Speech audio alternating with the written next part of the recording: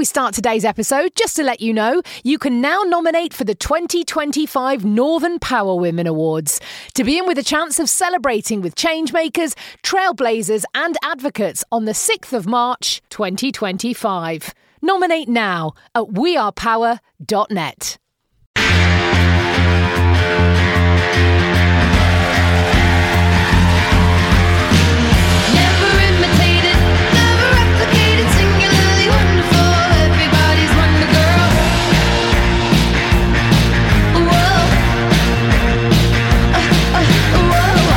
Northern Power Women podcast. For your career and your life, no matter what business you're in. Hello, and welcome to the Northern Power Women podcast. My name is Simone, and this is our Path to Power season. And every week I'm talking to some wonderful change makers, trailblazers who are absolutely making a difference in their communities by challenging the norm and creating more inclusive cultures. And every week, as I say, I get to chat to some brilliant individuals who I get that bite-size antidote of inspiration and advice to drive your personal and professional growth too. So I always learn every week. I love them. I love it. And this week is someone I've known for quite a long time, actually. So delighted that you were nominated and added to the Power List this year. Carol Stewart, who is the founder of Abounding Solutions, an executive leadership coach, speaker, trainer and author. And Carol is the author of Quietly Visible, Leading with Influence and Impact as an Introverted Woman, and listed as one of the 10 best books by women to read during the pandemic. Carol, welcome to the podcast. Hi, Simone. Thank you for having me on. I'm looking forward to our conversation. Oh, it is. Like I say, I love having these chats week in, week out. It's brilliant. And everyone's different and there's always that something that you can take away. So talk to me about the book. You know, what inspired and motivated you to write it? Right. So when I started my coaching business, 2012, after a while of coaching, I was reflecting on the clients that I'd worked with, and I recognized a lot of them are introverted. I'm introverted myself. And I started writing articles on LinkedIn and publishing them on LinkedIn about the challenges that introverted women leaders face. And I got bombarded with emails, messages, comments on my articles from women and men all over the world sharing their experiences with me. And this sort of highlighted to me the misconceptions that exist around introversion and the challenges that introverted leaders face. So that's what led me to writing the book, because there are a lot of misconceptions about introversion. People who are introverted are often misunderstood. And it was like a guide for introverted leaders, how they could be themselves and how they could be their best selves as leaders. And just explain to those people who think they know, but then just talk us through the difference between an introvert and how you differ from an extrovert. Okay, so the personality traits, introversion, extroversion, and if you think of them existing along a continuum, with introversion at one side, extroversion at the other, and we all have a preference as to where we fit along that continuum, and different environments and different situations will determine how we act and behave, and in terms of whether we display more introverted behaviors or we display more extroverted behaviors. And people who are introverted are more concerned with things which are internal to the mind, and are energized by often being alone, going inwards, whereas people who are extroverted are more concerned with things which are external to the mind, and they're energized by being in environments where there's that external activity going on. People who are introverted can be overstimulated by being in those environments. It's not like we don't like them. It's just that being in environments where there's a lot of external stimulation, after a while it can be draining, and it may make us want to retreat and withdraw, or not necessarily feel as engaged because we're depleted of energy.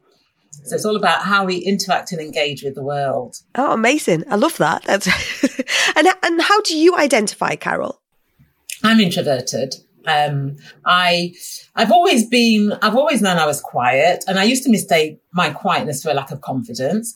But then when I was a leader in an organization, we did the Myers-Briggs test. an area leadership team. And that's when it was sort of like officially that I was introverted. And I remember re-adding my scores because I didn't want to be associated with introversion because of the negative connotations that were associated with it and the misconceptions that existed at the time. But no matter how much I re-added the scores, it still came out as an introvert. I didn't really fully own it then. It was more once I'd left employment, did a master's in coaching psychology, and I looked at the work of Carl Jung. He was the one who popularized the terms introversion, extroversion. But I really got a better understanding of what it was. And once I sort of really understood what introversion is, I accepted that I was introvert, and I became introvert and proud, as I like to say. I love that. Out and introvert and proud. Talk to us about those, I suppose we talk in your book about quietly visible. Who are those visible introvert leaders out there or role models? Who are they? Can you name some? Oprah is one who, when I tell people that Oprah is introverted, a lot of people say, nah, she's not. But she is. And there's a video of her on YouTube where she's speaking to, I can't remember the name of the person now. And she talks about being introverted. And I think a lot of people don't think that Oprah's introverted because of the misconceptions that exist around introversion. And people think that because someone is introverted, that they're shy, they lack confidence, they don't like public speaking, that they're social misfits. So one of the things I did before I wrote my book, I'd been out networking and a woman said, and I told a woman that I was introverted, and she said to me, "Oh, you don't look like an introvert." And I thought, well, what's an introvert supposed to look like? Because I put a call out on social media and I asked people, when you think of the word introvert, what comes to mind? And then I got things like shy, social misfit, social recluse, doesn't like public speaking, lacking confidence. And that highlighted to me the misconceptions that exist around introversion, because those could apply to people who are extroverted as well. So you have Oprah, Barack Obama, he's been reported as being introverted. Oh gosh, what's his name? Mark Zuckerberg, he's introverted. Bill Gates is introverted.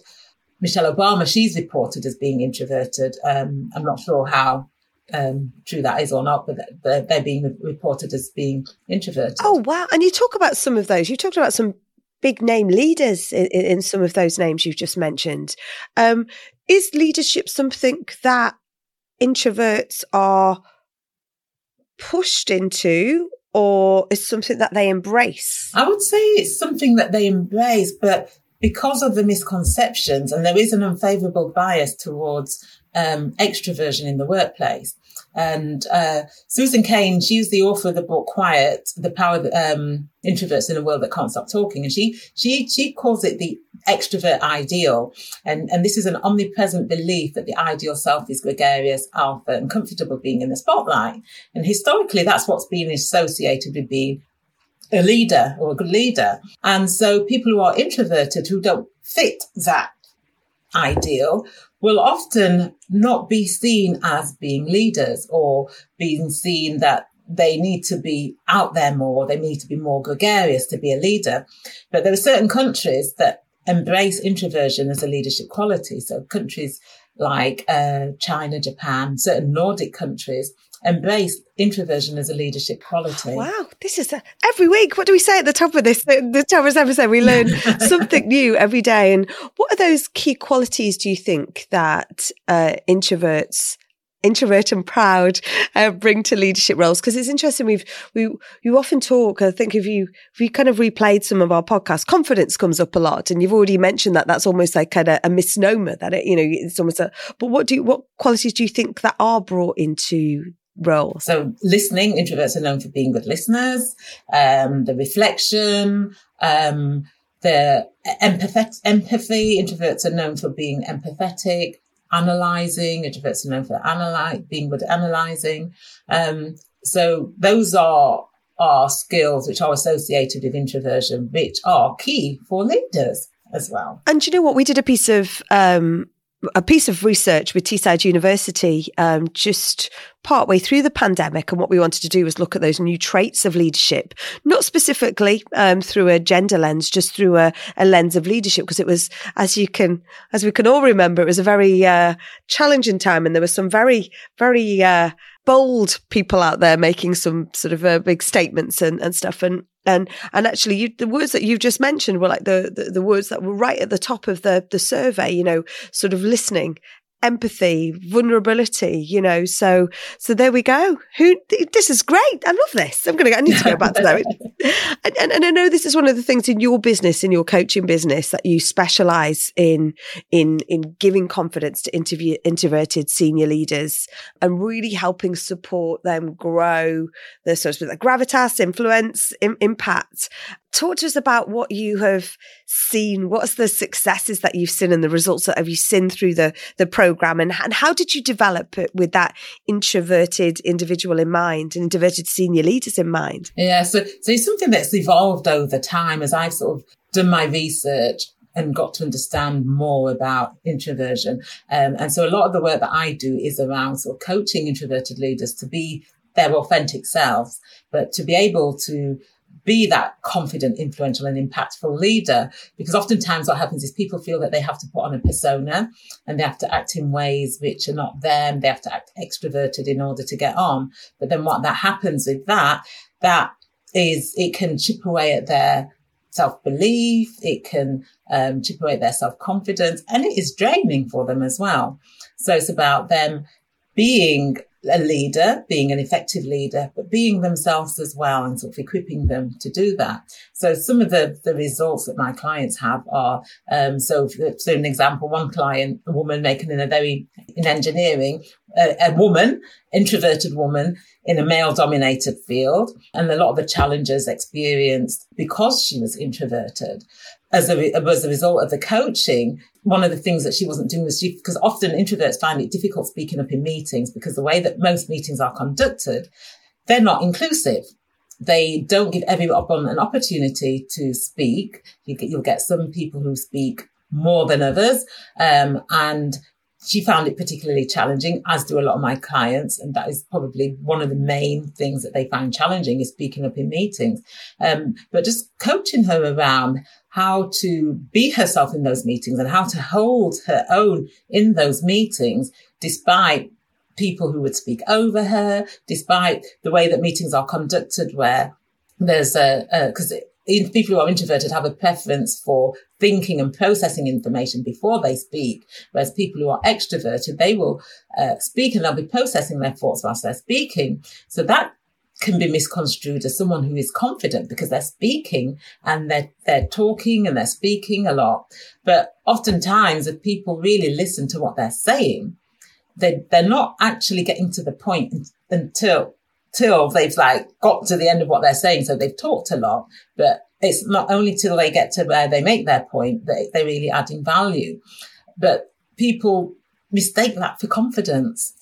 And so with a lot of my clients, it's about how they hold their own in those meetings, how they speak up with confidence, how they exude that executive presence in those meetings, and finding ways in which they can get their voice heard despite all the noise that's going on around them. Wow, I love that. It's amazing. And I know you're absolutely passionate about paying it forward and, for our next generation of leaders, and particularly around gender, racial equality and social inclusion. How do you use your personal influence to achieve this? Okay, so I do a lot of that through my writing. I do mentoring. I do sort of formal mentoring and informal mentoring. I've got I think about 3 sort of mentees who I'm informally mentoring. And it's, really, it's a pleasure to be able to do that and to see how they're progressing. And then I'm part of some formal mentoring programs. I do mentoring. And through my writing as well, I write articles that challenge and provoke people's thinking. I'm a semi-regular columnist with the Sheffield Telegraph, and I write about issues concerning gender, race and social mobility or social exclusion. And I like to think that my writing provokes people's thinking, and help them to see their biases and how their beliefs may be shaping how they see other people as well. And it almost sort of tracks back to the conversation we just had about your coaching and working with introverted senior leaders, and, leaning into having their voice heard and using their influence for good. That's exactly what you're doing, isn't it? You're using that influence and using your own personal agency and power to good. And that's what, this series is all about, your path to power. And it's good power. That's right. Yes. And another thing that I do as well is, because I'm originally from Sheffield and most of my family is still in Sheffield, is in 2019 founded what's called the Black Northern Women International Women's Day Conference. And, that's just grown from strength to strength. And we have people that come from about 22 different cities from the north of England. We even get people from London who come as well. And it's a day of empowerment for them, where they can feel empowered, because Black women in the north of England, they are more likely to be disadvantaged. There's a lot of disparities that when it comes to sort of careers, when it comes to health, when it comes to that social inclusion. And so giving them a day where they can be inspired, they can be empowered, have people who they can relate to, and where they can learn is amazing. And do you have a mission around the day? Is it around mission about lifting others up? It is.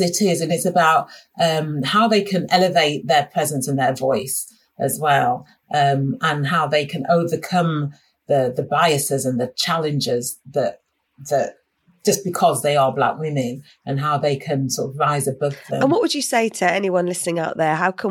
What steps can anyone listening take part to be part of that mission? So it's, we always talk, I know it's always about, what you can do and what you can do to keep that conversation going, what you can do it's like the awards, we always say we are more. It's not just one night. It's about what we can do all year round. So how can our listeners out there be part of that wider mission to lift people, lift others up, and also, those practical steps that people can take? I'd say it's about increasing their awareness about the challenges and issues that people have who are different to them, and making it a point of effort to go out of their way to understand, because quite often people stick to what they know and what they're familiar with. And so by mixing with people who are different to them, whether it's social, whether it's racial, whether it's gender, whether it's, any of the difference, and getting to know and understand people who are different to them, it makes them more aware of the challenges that individuals who are different face. And by doing that, they can then sort of change how they interact and engage with other people, and also call out microaggressions, biases when they see it as well. So be allies to people who are different to them. Also to do what they can. Everybody can do their bit to make a difference. Whether you are the most junior person in an organization, whether you're the CEO, you can make a difference by just by, if you're somebody who's in a very junior position, just by being aware that people may not necessarily have the same advantages that you may have, what you can do personally to call out biases, call out microaggressions. I think everybody should be a mentor. And then no matter where you are in your career, you can always mentor somebody who's coming up behind you as well. So even if you're just starting out your career, there will be people who are just leaving university, leaving college or leaving school, who could benefit from somebody who is in your position. Absolutely. I couldn't agree more. We talk about that so often, is that everyone can do one thing. Everyone can do something. If it's even something teeny tiny, those small millimeters of difference can all add up, aren't they? And Carol, I'm so grateful for you for joining us today. I really want to get you on one of our Power Up sessions. We do our virtual Power Up mentoring every month, and they're designed again just to create that give and gain kind of environment whereby, you can take a lunch break virtually. We've just done a live and a virtual session and a couple on a worship a couple of weeks ago. So we love creating an environment to have a conversation whereby you can listen, where you can have that conversation. So whether you are you're introverted or extroverted, we want to make make that environment where you can be part of that change and using your power for good. Carol, thank you so much for joining me today. It's been so brilliant to catch up with you. Thank you for having me. It's been a pleasure. Oh, and thanks all of you for listening today. Remember, these are our weekly episodes. Please do subscribe so you don't miss an episode in our Pathway to Power season. You can find out about everything that we've going on, whether it be our podcasts, our events, our power-ups, our insights on our digital hub at wearepower.net. And if you would like to join us on this mission of professional and personal development and empowering and lifting each other up, then please do leave a review. We would love that, and join in the conversation on socials at North Power Women on Twitter and Northern Power Women on all the other ones using the hashtag WeArePower. Thank you so much for joining us. We will be joined next week by another stellar, amazing individual with some equally fantastic insight as Carol has today. My name is Simone. This is the Northern Power Women podcast. You've been listening to a What Goes On Media production.